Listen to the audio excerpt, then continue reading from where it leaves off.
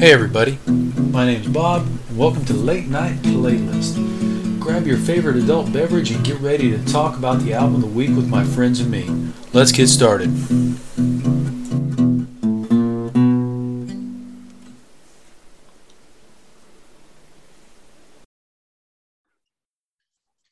Yeah, watch yourself. Screw you, Bob. I had to go get some more of these cream ales. They're good, are they? Oh my God, they're very good. Yeah, they're a definite improvement over Little Kings or Genesee or anything like that. Can't hear you, Brett. What are you doing there, Brett? I saw the awkward motion. How are y'all doing? Hey, there you are. So these new these microphone thing, this got this let me get it on the screen here. There it is. So you can turn on and off the microphone. Mm-hmm. And so not only can you do it on the screen, but you can do it on this thing. And I forget that one's on and the other one's off. So hey, there's Bob. Yeah, like Brett, I have things that need to be touched and moved, and I'm too dumb to remember to touch and move them. So, not that I'm accusing Brett of being dumb. That was me. The shoe fits, dude. Fits me well. We all ready to start this thing? Let's do it. All right. Hey, good afternoon, everybody. Good evening, good night, whatever the hell it is, wherever the hell you are. Welcome to the Late Night Playlist. My name is Bob, and I will be one of the 200 or 300 co-hosts that you have here today. Brett, Derek, and Tom, say hello.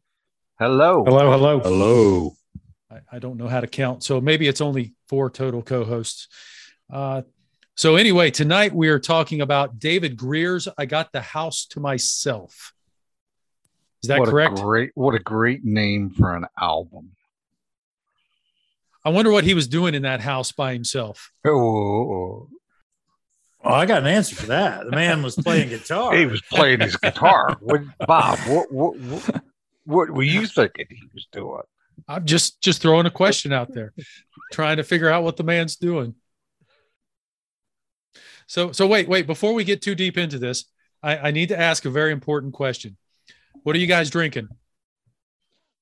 2 Silos cream ale. 2 Silos cream ale. Sam Adams Boston Lager again tonight. Sam Adams Boston Lager. Jackie O's Mystic Mama. Ooh. Jackie O's nice. Mystic Mama. Now, what kind of beer is that, Brett? That is an IPA. That is their flagship IPA. Maybe their flagship beer. Gotcha. Outstanding. Good beer. Oh, yes, they do. I'm a big fan. And Bob, it looked like you had a Dos Equis. Oh, yeah. I'm sorry. I have a Dos Equis tonight. It's what I could find in the refrigerator. We bought a new refrigerator this week, so it was there. And I like Dos Equis, so it works out. Awesome. You are the world's most interesting man. So I'm impressed. You bought a refrigerator that came stocked with Dos Equis. That I need to shop where you shop. You got to have your priorities going straight. You know what I'm saying? I'm impressed. Yes. Dang. So Brett, was your beer off the tap? Yeah, it's one of my kegs that I got in the thing. Yeah, the other one's a Pilsner of some sort. Very nice. I was concerned the Pilsner wouldn't get me where I needed to be for this podcast. So I chose the heavier alcohol content. Now, see, I dialed it back. Usually I've got a glass of whiskey and I switched to beer, so I should be more coherent. Okay. So there's been some changes. Well, no, now, I was listening to one or two of our other podcasts, and Brett was drinking some Woodford Reserve, if I recall correctly, on one or two of them. So he wasn't all that sober either in one or two of them. So I said I needed to be where I needed to be. So I did crank the alcohol down compared to that. Yeah. You're not going to get out and ride a tractor around after this? Not this broadcast. You're going on a Okay. midnight run tonight. That's what's happening. Yeah. All right. So David Grier, I've Got the House to Myself, was released in 2002. So do you guys remember what you were doing in 2002? Pretty good idea. Yeah. Yeah. Vaguely. Yeah, Vaguely? kind of. I know where I was. For most of Well, that's the a year. good start. I knew where I lived. I knew where I worked. I'm trying to remember if I was in Virginia or Indiana. I was probably in Indiana at that time. You guys have children yet at that time? No, I didn't. Ours came along in 2004. And my son was born in 2003. Not too deep into 2003, but 2003. Cool. I just seen it was coincidentally this was the year. You know. If this happened to be an important album for anybody, Yeah. And it was the year that you guys. It was the year you guys proved Darwinism wrong and reproduced. well, Darwinism doesn't say that we won't reproduce. It just says that somewhere down the road, we'll fail. So Okay. I thought the intent was to get you out of the gene pool before. Eventually, There's a but chance. it doesn't happen right away. It takes time. Yeah. Evolution is a slow mistress. She works her way through. Well, Bob, I have a feeling that you have maybe a little list of crazy events that were going on in 2002. I do have some events that went on in 2002. The first one that's on my list, it's not that crazy. A lot of people do it, but since Derek brought it up, I got married in 2002. Oh, okay. So All right. somebody went crazy. It wasn't me. It was the wife. She married me. Yep. Right. Let's see. Harkening back to podcasts of old, Eric Clapton got married in 2002 to a then 25-year-old girl from Columbus, Ohio. Wow. And of course, we all know that he moved to Columbus and bought several of the McDonald's there right after that. I'll be darned. Did he buy some McDonald's? I'm totally making that up. I have no idea. Gotcha. I have no idea. That was a previous discussion where we surmised he owned the one on High Street. Yeah. Let's see. David Bowie released his 22nd studio album in 2002. Can you imagine having 22 studio albums? I can't imagine having one. So. Right. Oh, here's one we've talked about before also. Napster officially shut down in 2002. Oh, wow. Yeah. So that's been a while. Here's another one we talked about before on this podcast. Warren Zevon did his last David Letterman appearance in 2002. He was the only guest for the entire hour, and it was his final public performance. I remember I that. do too. Enjoy every sandwich. Right? Yeah. Enjoy every sandwich. That was his advice, and it's good advice. He knew he was terminal at that point, right? Yes. That was a part of their conversation. Letterman asking him how it felt to know about having a terminal illness. Let's see. Mick Jagger, Keith Richards, Elvis Costello, Lenny Kravitz, Tom Petty, and Brian Setzer all guest starred in one episode of The Simpsons. Wow. So that's a damn fine episode right there. Wow. Let's see.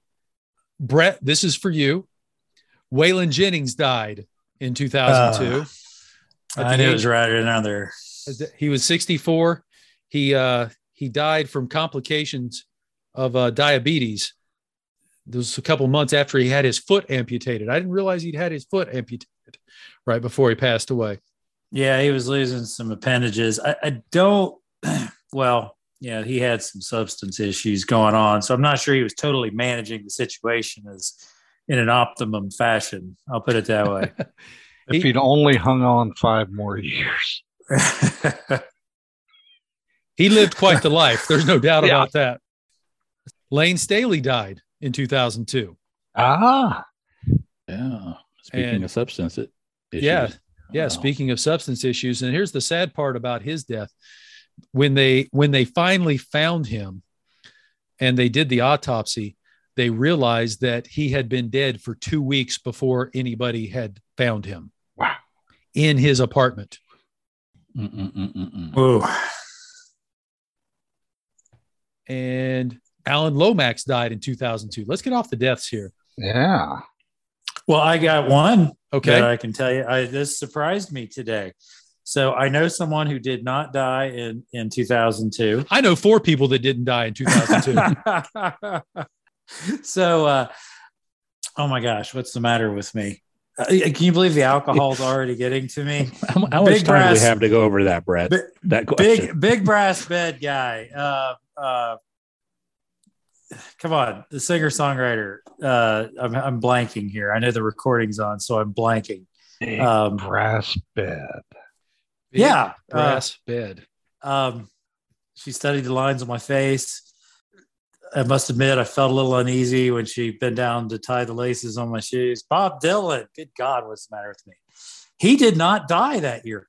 And further, substance abuse issues, right? And he's going, I just heard on the way home tonight, he is going out on tour like in March, I age believe it. 83. Age 83.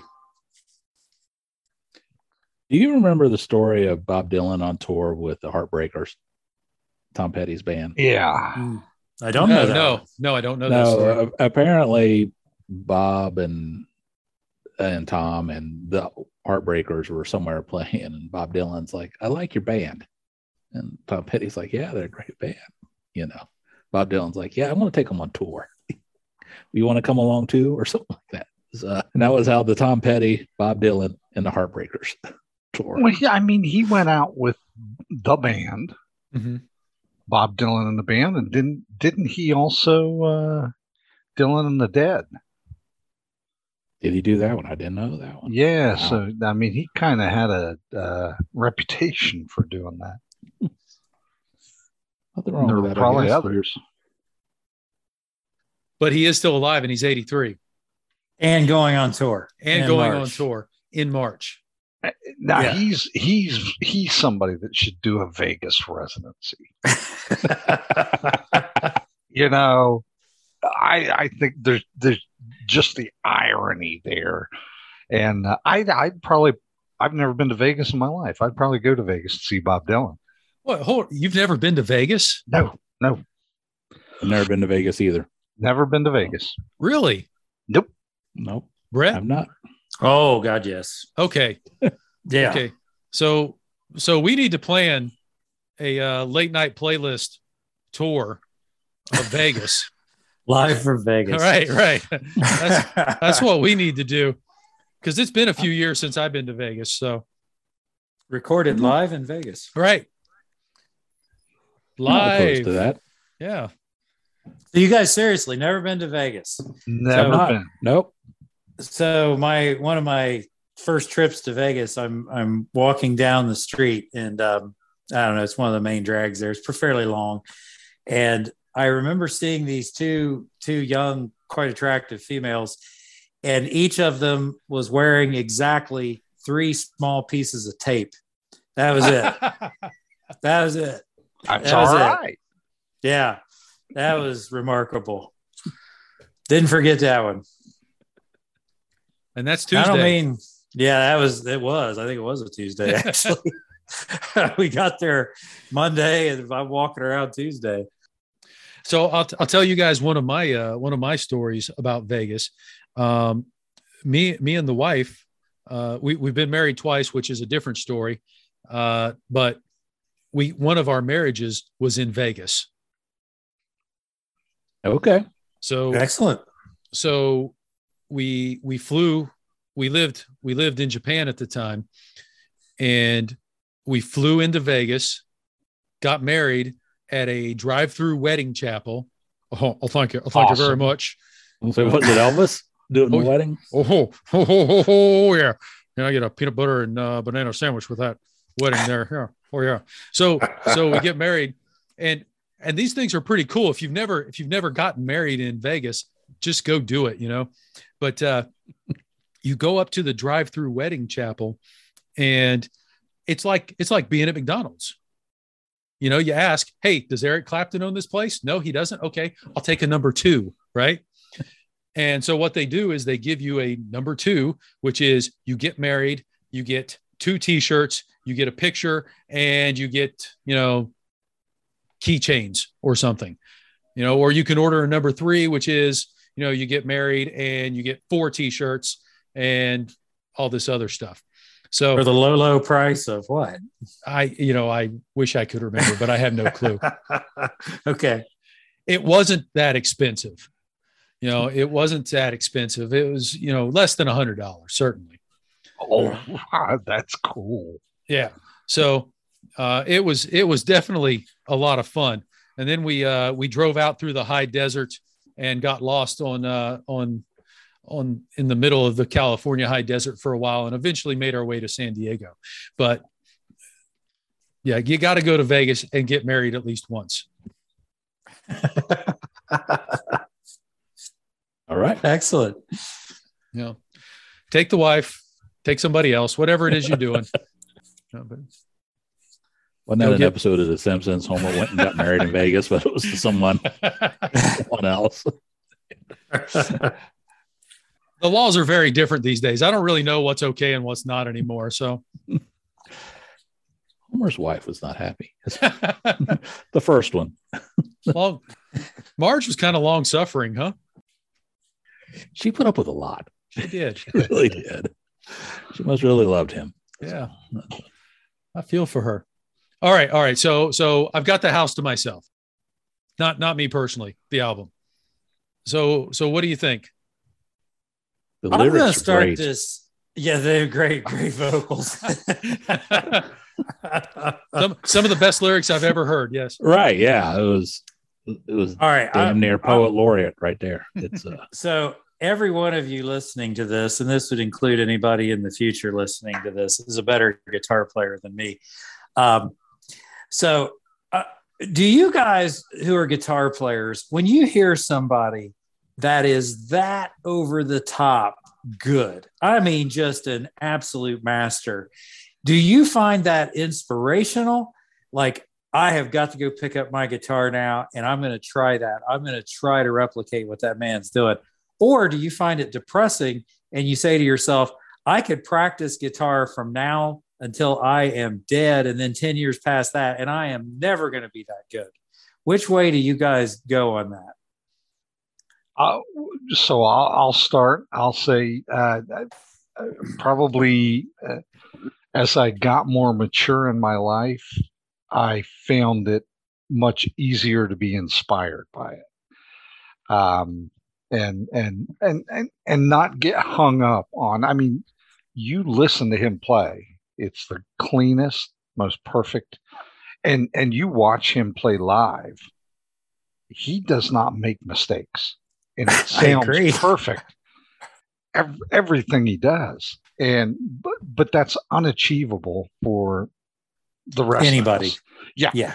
You just take the inspiration from it and take what you can and enjoy it. That's all you can do. What I do is I listen to each and every one of these songs, and I thought to myself, yeah, there's no way I could play that. Yeah, there's no way I could play that. Yeah, there's no way I could play that. Oh, wait, I think I might be able to play that.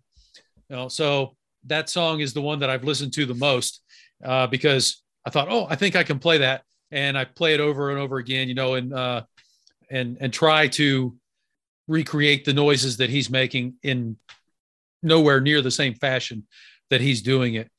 But I think it inspires me to a certain extent.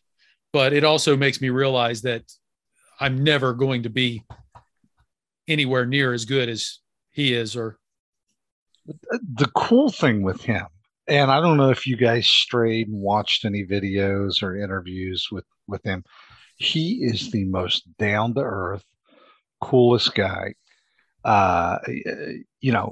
I can see him being a blast to hang out with. There's no pretension whatsoever.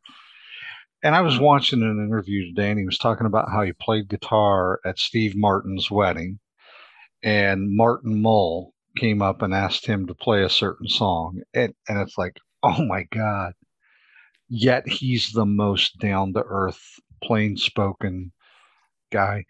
Just amazing. I came across this album.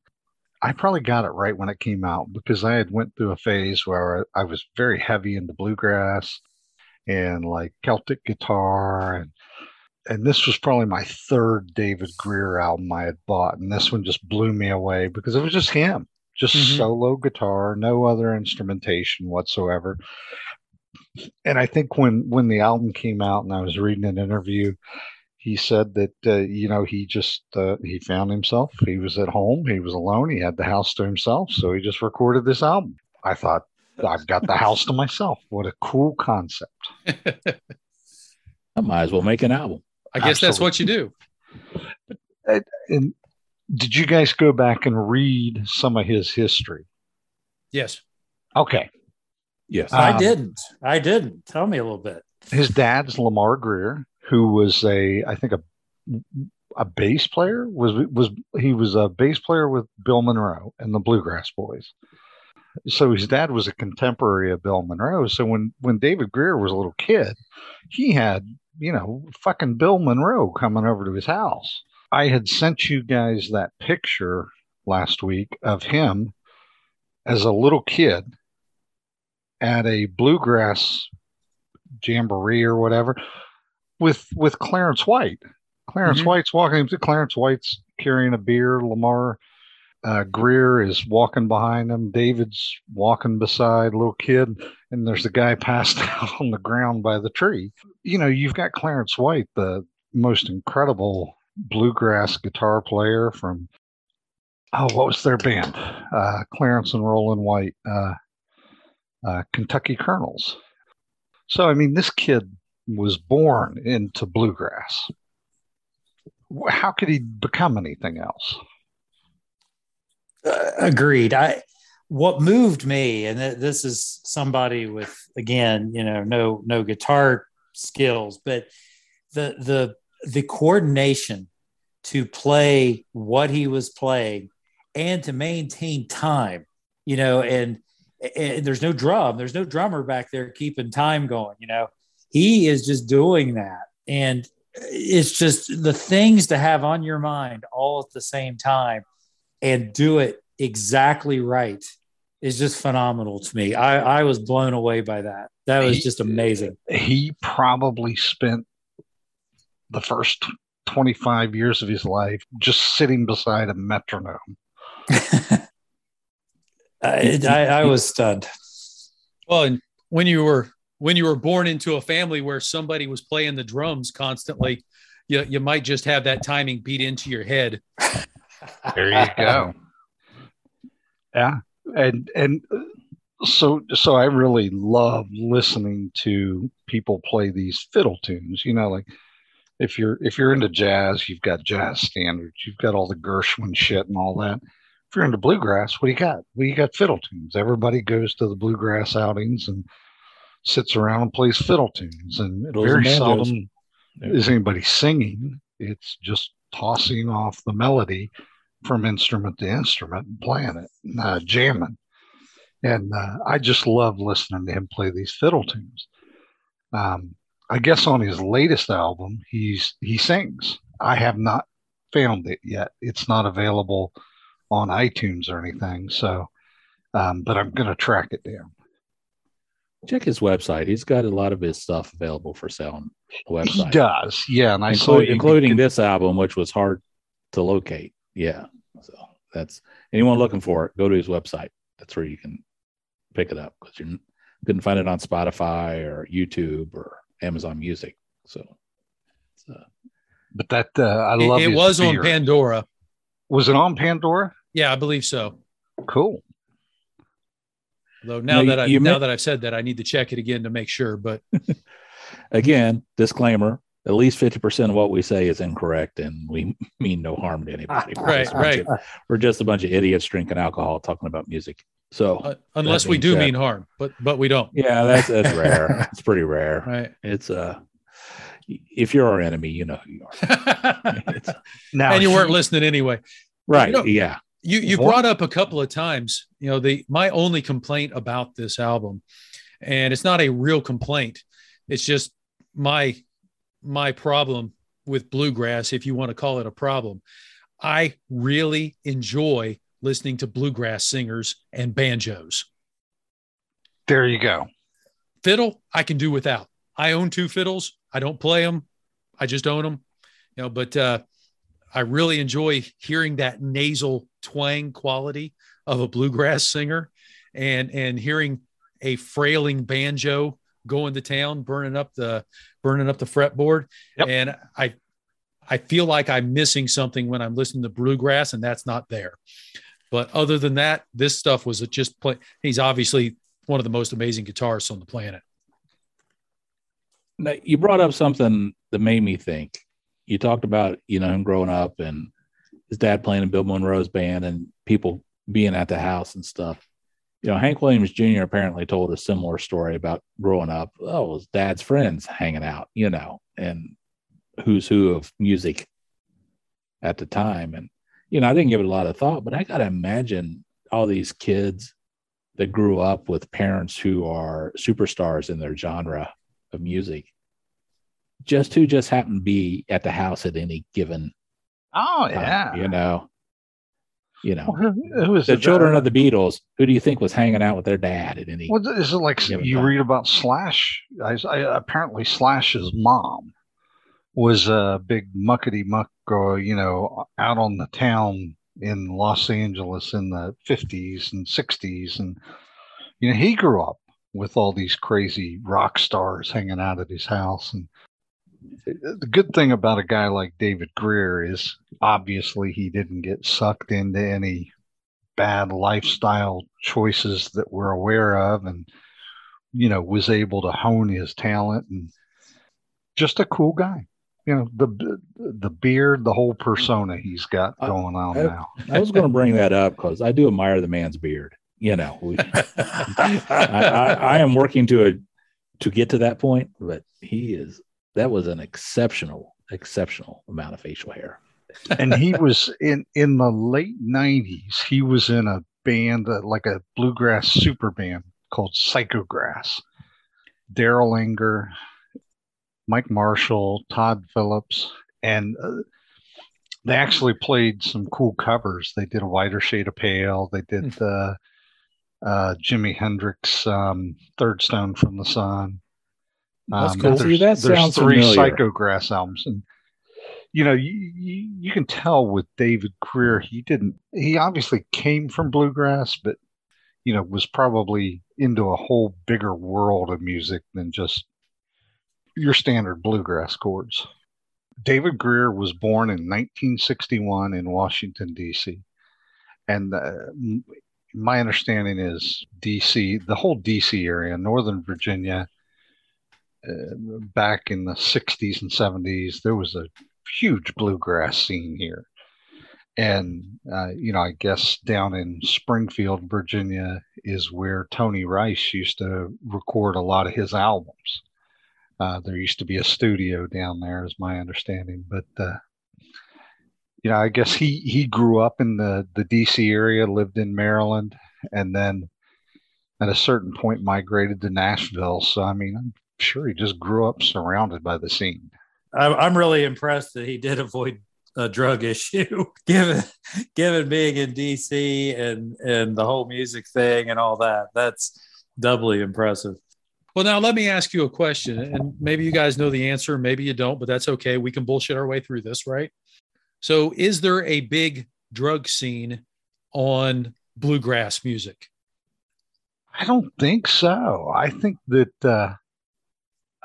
that's one of the cool things about bluegrass. Maybe dabble with some weed. And certainly now you look at some of the guys like Billy Strings, they definitely partake of the right. ganja. But Yeah, I think it was a pretty clean scene. I know Couldn't tell you. I've read a couple books about Bill Monroe and the way he ran that band, and he certainly didn't stand for any of that shit in his band. Right. Well, and that's what I was thinking was some of the at least the more famous ones that I can think of, they really weren't. They came from mostly a religious background, and while they might do some things that might surprise you, drugs didn't seem to be one of those things. Are you talking about dating the preacher's daughter? Is that what you're talking about? or dating the preacher's son, whichever. Yeah, but whichever. Okay, whatever. I'm not going to judge. Yeah. Snake handling. Yeah, it's none of my business what they do. But have you guys ever been to a snake handler church? Why, yes, I have. Okay, then I want to hear this story because I have not. So were they handling the really evil snakes, or is it just I garden snake, kind of thing? I can tell you, I didn't get close enough to get bit. I can tell you that much. And with that, I didn't get close enough to tell you what kind of snakes they were. Not like I would know. If they had rattled, I would think to myself, "Ooh, look, a rattlesnake." I didn't hear any rattling. What I saw was like a box. They had this. It was just like a plywood box up on the podium there by the stage, and it was maybe 10 foot by 10 foot, something like that. And they dumped a bunch of snakes in there. And I assumed that they were alive. At least most of them were. Some of them were moving. I don't know. And people that didn't like being alive jumped in there and wandered around for a little while, I guess. And were they like speaking in tongues?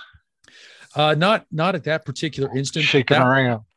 That was one of the things that went on there. Yeah, they were a multi-strange sort of church. Yeah. Wow. So, Bob, you chose poorly. The churches that I went to growing up, they every day, every Sunday would have 30 minutes of bluegrass gospel played. Oh, I thought they had 30 minutes of snake handling going on. No. Did you guys used to listen to public radio Sunday morning? They would have stained glass bluegrass. Yeah. And I loved driving around as a teenager and even as a young adult. I would Sunday, if I was driving someplace, I'd find the PBS or the public station and listen to stained glass bluegrass. And I should say this church was across the river from where we lived. It was not on our side of the river. They'll do that there. I got invited over there by some folks and went, and that was it. So my family, they were church goers and stuff, but yeah, there was no stake handling that I'm aware of. any of the events I attended anyway. You just got to go back the right hill. I guess so. I gotta tell you. So I'm gonna jump in here in defense of some of these little country churches that I went to. Not in defense. Not you guys aren't saying anything bad, but I gotta tell you, it was. If you're trying to get somebody excited about church, and you bring in people, and even the people at the church itself, the members of the congregation, and they really know how to play that banjo and play a fiddle well and do all that and have some good singing, it makes you excited to go in there on Sunday. Yeah. I mean, it really does, and you're seeing a concert. Absolutely. I can tell you, I mean, I really enjoyed that. I was a little spoiled. My dad was, I brought this up many occasions. He was quite good. And he played in all these bluegrass. I was going to ask, did he play at the church too? Oh yeah. Yeah. My mom would sing, dad was playing, and usually the preacher was on the banjo. So yeah, it was very fun to go there and to see that. And it's kind of sad. I didn't appreciate that until after I'd gotten married and left the house. And then I'd go to that church and really enjoy it. It's funny. I'm sitting here thinking, I went one time, And I had just probably gotten my first guitar, and I probably didn't. I couldn't even play a chord. And I think it was out by you someplace, Brett. There was a jam session, and it was just a bunch of guys sitting in chairs, and I just sat, and I remember being a probably 13, 14-year-old kid, just sitting and kind of soaking it up, and they were all just tossing songs around, playing. I'm wondering if that was something your dad might have been at. There's no doubt my dad would go to those things. And, he knew everybody there, and he knew them for 30 years or something crazy, and they would just sit there and play. And sometimes they do it at our house. Sometimes they'd go out to the service and play there. It just depended on who was available, where, and how convenient, and all that. There you go. Brett, did your dad have any albums? Oh my goodness. You mean recordings of his own? Yeah. That would be fantastic to listen to. I would love to do that. And unfortunately, no. However, I've got a bunch of recordings of their live shows that they did through the years. My intent is to kind of put those together. They're all in different formats, different everythings. And if I could put them all together, that would be a fun one to do. Oh, we can even yeah. play parts of that. You don't have to worry about any copyright laws there. Probably get them up on YouTube or something. Then I know it's probably not video; it's probably just audio. But some's video. Some's video. Okay, yeah, some are video. Awesome. So That's great. what was your guys' kind of summation of the I've got the house to myself? Would you listen to other music like that? Oh, absolutely. I mean, I wasn't familiar with David Grier, but I listen to guys like Adrian Legg pretty frequently and stuff like that. Who's not bluegrass, but it's a fine instrumental guitar. Good thinking music. It you can just put it on in the background and. Yeah. I found it inspirational that a human being can have that much coordination and timing. That was inspirational to me. To me, it's that somebody can be that good, that and not just technique, but I mean, to be able to sit down and play a set of songs in a way that's so enjoyable, that just transcends.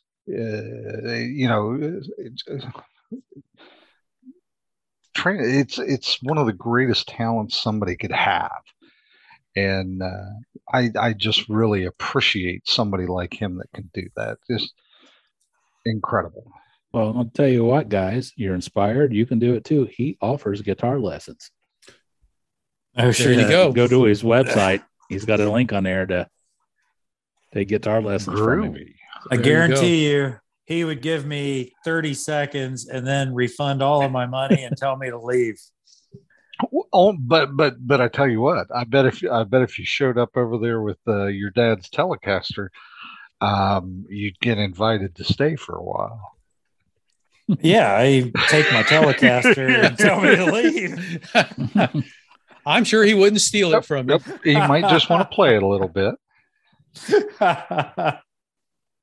He is one of those people that, Tom, you said this early on, and I'd like to meet the man. Yeah. I don't get the sense that he would be full of himself and so aloof, but I would like to just sit and talk to him, about his growing up, who all he saw growing up. You brought that up. That would be just so fascinating to talk to somebody in that world. Now, I've not been to any bluegrass festivals, but I've been to a number of blues festivals. And I found most of the musicians to talk to have been actually wonderful to talk to. Oh, yeah. They're really, really nice folks. And especially those more than happy to talk to people. They're in it because they love it. They're, Right. Are they trying to make some money? Sure. But, they're not out there trying to be famous or make a living. They just enjoy it. They love it. Well, and that's the thing. These guys aren't millionaires, and they don't have 20 people around them telling them how wonderful they are every 15 seconds. They they pack their own guitars, they tune their own guitars, they change their own guitar strings, and you have to be somewhat normal to do that. Somebody that is so talented and so entertaining, yet nobody knows who the fuck he is, and that's life. Okay, so I wasn't sure when to bring this up. Tom, you just opened the door. Yep. So the guitar player for Toto, his name's Steve Lukeacre. Lukeacre. Okay. So he is a very well-known, proven commodity in the studio. Hell yes. He's been on, I think I read somewhere where it was something like over 1,000 studio sessions. Read his autobiography. It's a completely entertaining book. So I'm reading a quote from him, and he said, there were times I'm in the studio, 5-6 days a week, and he's there 8 hours a day and not wanting for work. In other words, he's telling people no, he's turning work down. And he said these days, and this was a quote from a few years ago, not ancient history, like 3 or 4 years ago. He said, there's no work. There's nothing. He said, I might go in the studio once a week. Now, that was stunning to me. Yeah. Is it just the industry's changed in that way that you don't people, it's just instrumentalists aren't needed for what's made today, what's popular, the great instrumentalists. It's just not that complicated as shit. So is this just a change in the way the music industry operates? Because, there are groups like the Wrecking Crew and stuff like that, and the folks down in Alabama and stuff that records just aren't were just the studio musicians. You'd have an artist come in and work with the studio musicians. Well, I guess it just doesn't. And it's funny you mentioned like the Wrecking Crew, and we were just talking about Steve Lukather, and if you read Lukather's book, it's very entertaining. So he kind of bridged that gap between when he got involved, the Wrecking Crew folks were still there. And so he learned the craft from a lot of those folks, like your Barney Kessels, your Carol Kays. When you get and read the behind the scenes of the music industry, those were the folks that crafted all of these great songs. Brian Wilson's a great freaking songwriter, but those songs, those Beach Boys tunes wouldn't have been what they were without the Wrecking Crew. And it was the same with Lukather and a lot of the, late 70s and 80s bands. And then, he's like, fuck, man, I might as well go cash in too. So they started Toto, and all those studio musicians got together and went and made a killing. Nobody asks for high caliber musicians on the albums that are made today. You just go. So here's something, Sean. I'm gonna answer your question there in my way. I read that quote and I thought, man, there's no way. I mean, I can't understand how it goes from continuously packed with sessions to nothing or one a week. And then I thought, okay, Brett, name one pop music song. Just name one. Anything. I couldn't name one song. I couldn't name one artist. I couldn't do anything. So then I got XM Radio. I turned it on XM Radio and I tried listening to it for a few minutes. Did you notice I said tried? Yeah, I got that. I couldn't get through more than a few minutes. And I thought, there's just nothing here. There is no substance here. It's like what Tom just said. It's like it's some kind of noise accompanying somebody singing. And it's as though music and image have always been together. I'm not crazy enough to say they haven't, but it seems image has taken over from music. Image is the dominant factor. The music is not even relevant. And that's what makes the sales now. I believe the title of the song was Video Killed the Radio Star. Yeah, right. I was going to comment about MTV's ascension and how image became so Well, important, you know. don't get me started, because I view, you look at what's gone on with the music industry, and just the dumbing down of America, and I that is, there is not an appreciation of high caliber art or music or writing, for that matter. And I think in this day and age, we're starting to see less and less of it, because you can't make any money by being a great musician or a great this or that. It's Well, I may disagree to an extent, and this probably plays back into the downfall of the music studio system and the way things record albums. A guy named Kevin Kelly a while back produced a blog post called "1,000 True Fans." He basically said, you know, if you're an artist, you need 1,000 true fans, and you can make a good living, a decent living at it. They'll be willing to spend $100 a year on your stuff. That's $100,000, and you can make a good living at it. And there's probably some truth to that, because you see more now, as I think about it, indie music, indie artists, indie whatever, who either were ignored by the studio system or have just completely said, nah, no thanks, not interested, who have a small but rabid fan base who will consume whatever they produce and pay for it. And I agree with you. I think that's out there, absolutely, but it's not. The mass public is never going to go to. Yeah, that's not going to be on a top 40 chart ever. Maybe not.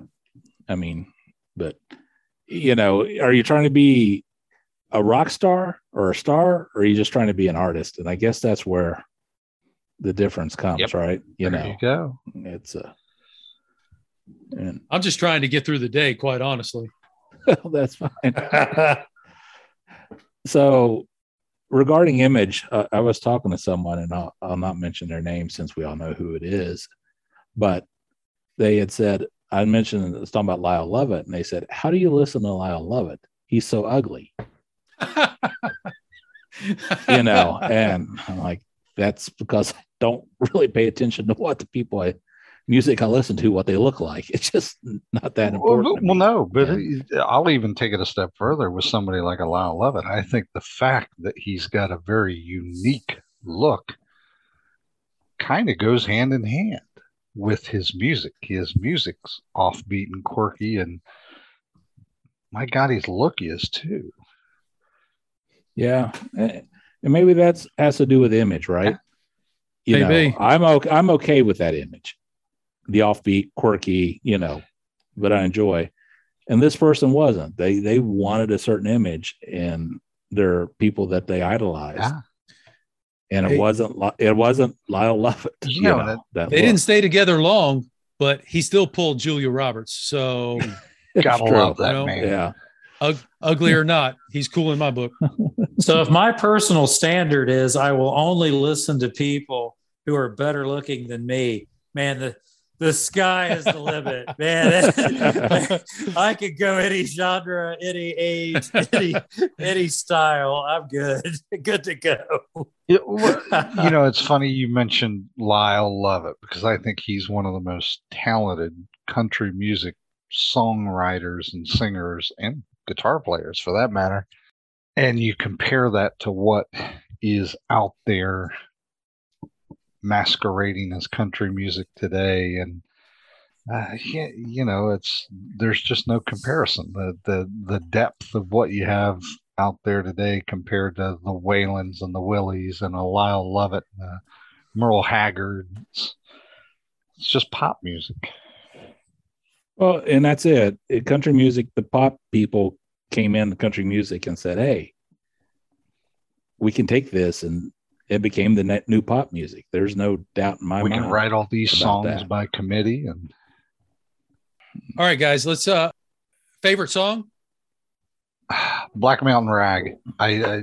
Black Mountain Rag. One of my favorite fiddle tunes ever. Led Zeppelin cover. Got it.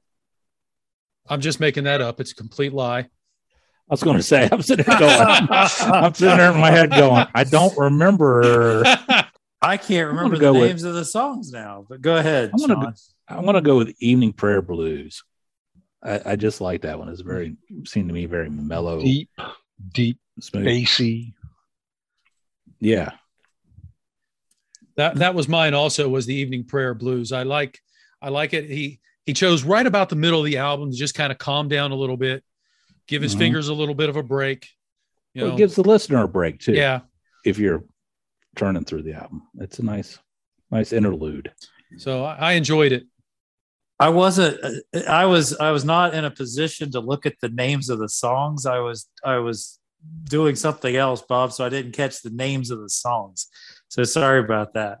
We know that you are running normally with these. So. Sorry. It's all right. I am looking forward to getting my hands on his vocal debut. I want to hear it. I remember I looked at his website and they said new album available. Is that the one you were talking about? Ways of the World. Okay. And it's actually, I went out there tonight and I was checking it out, and there's the Ways of the World is his vocal debut, which I guess came out back in 2019. There's another live album there by the Dave Grier Band, Another Nashville Night. Look forward to hearing that, but I don't know that any of his vocal numbers are on that. I think it's that Ways of the World, but 2 thumbs up for me. Excellent. Yeah, it was a very good album. Yeah, if nothing else, he's got a glorious amount of facial hair. And a damn fine top hat in that picture. Yes. So yes, he does. Yes. A top hat counts for a hell of a lot. Going to bring them back in style. Yep. That might be the new dress code for the late night playlist. We have to wear top hats. No, I don't know. We get them over our headsets. Yeah. Got to put a hole in them so you can. Yeah. Maybe the beards are easier to manage, Bob. Maybe. My wife would probably allow a top hat, though. Yes. The beard would get too itchy. The beard takes on a life of its own after a while. Let me tell you, it's Do you mean that literally or figuratively? Sometimes both. It's, I see something moving there, Derek. What's yeah, I know, my God, right?